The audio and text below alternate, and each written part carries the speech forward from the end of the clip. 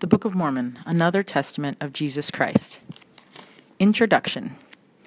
The Book of Mormon is a volume of Holy Scripture comparable to the Bible.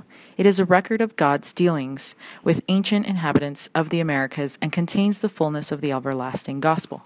The book was written by many ancient prophets by the spirit of prophecy and revelation. Their words, written on gold plates, were quoted and abridged by a prophet historian named Mormon. The record gives an account of two great civilizations. One came from Jerusalem in 600 BC, afterwards separated into two nations known as the Nephites and the Lamanites. The other came much earlier when the Lord confounded the tongues of the Tower of Babel.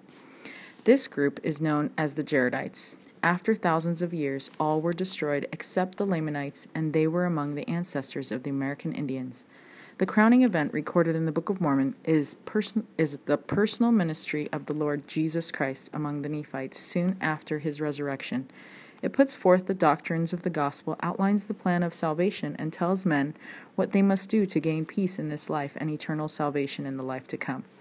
After Mormon completed his writings, he delivered the account to his son Moroni, who added a few words of his own and hid up the plates in the hill Cumorah. On September 21st, 1823, the same Moroni, then a glorified resurrected being, appeared to the prophet Joseph Smith and instructed him relative to the ancient record and its destined translation into the English language. In due course, the plates were delivered to Joseph Smith, who translated them by the gift and power of God. The record is now published in many languages as a new and additional witness that Jesus Christ is the Son of the living God, and that all who will come unto him and obey the laws and ordinances of his gospel may be saved. Concerning this record, the Joseph Smith said, "I told the brethren that the Book of Mormon was the most correct of any book on earth and the keystone of our religion, and the man would get nearer to God by abiding by its precepts than by any other book." In addition to Joseph Smith, the Lord provided for 11 others to see the gold plates for themselves and to be special witnesses of the truth and divinity of the Book of Mormon. Their written testimonies are included herewith as, quote, the testimony of 3 witnesses, end quote, and, quote, the testimony of 8 witnesses, end quote.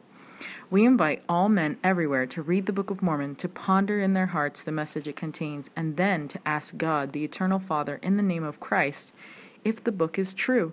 Those who pursue this course and ask in faith will gain a testimony of its truth and divinity by the power of the Holy Ghost. See Moroni 10, 3-5. That's so true. Those who gain this divine witness from the Holy Spirit will also come to know by the same power that Jesus Christ is the Savior of the world, that Joseph Smith is his revelator and prophet in these last days, and that the Church of Jesus Christ of Latter-day Saints is the Lord's kingdom once again established on the earth, preparatory to the second coming of the Messiah. See what I'm saying? It's so true. I feel it just from reading that first page. The Book of Mormon's the best.